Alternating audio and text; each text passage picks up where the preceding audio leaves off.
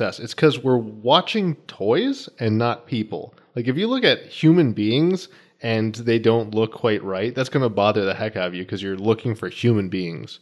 But if I'm looking for toys, if I'm looking for plastic and I'm looking for porcelain, then it's just like my brain is completely fine rolling with it. There's not as much of an uncanny valley to get through because your brain is already expecting not people. So as long as the atmosphere, as long as the other elements I'm looking for are there, it like I was completely fine accepting like this is definitely like they just shot in a store and then just added in the characters later with CGI. Like, I could totally believe that. For this latest film? For Toy Story 4. And that's why I wanted us to take a moment and step back to Toy Story 1 and understand this 25 some odd year journey that Pixar has taken, constantly using different movies as excuses to push the envelope in every single element that came together for this movie. Wait, has it really been 25 years? When was Toy Story 1 come out? I'm like 90% sure it was 95. Here, for you weary listener, it was 95. The original Toy Story was released in 1995. All right.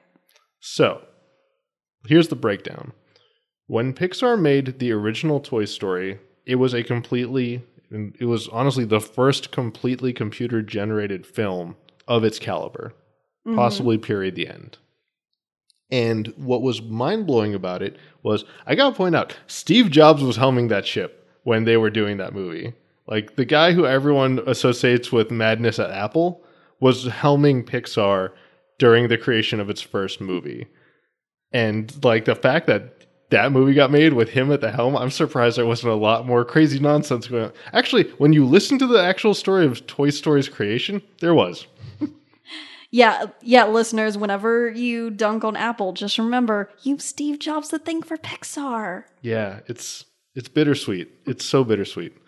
But there was this problem. So when you try to computer generate people, we are very messy, for lack of a better word. We got like a bunch of fluids inside us and muscle and tendons. We're a little squishy. We're very squishy squish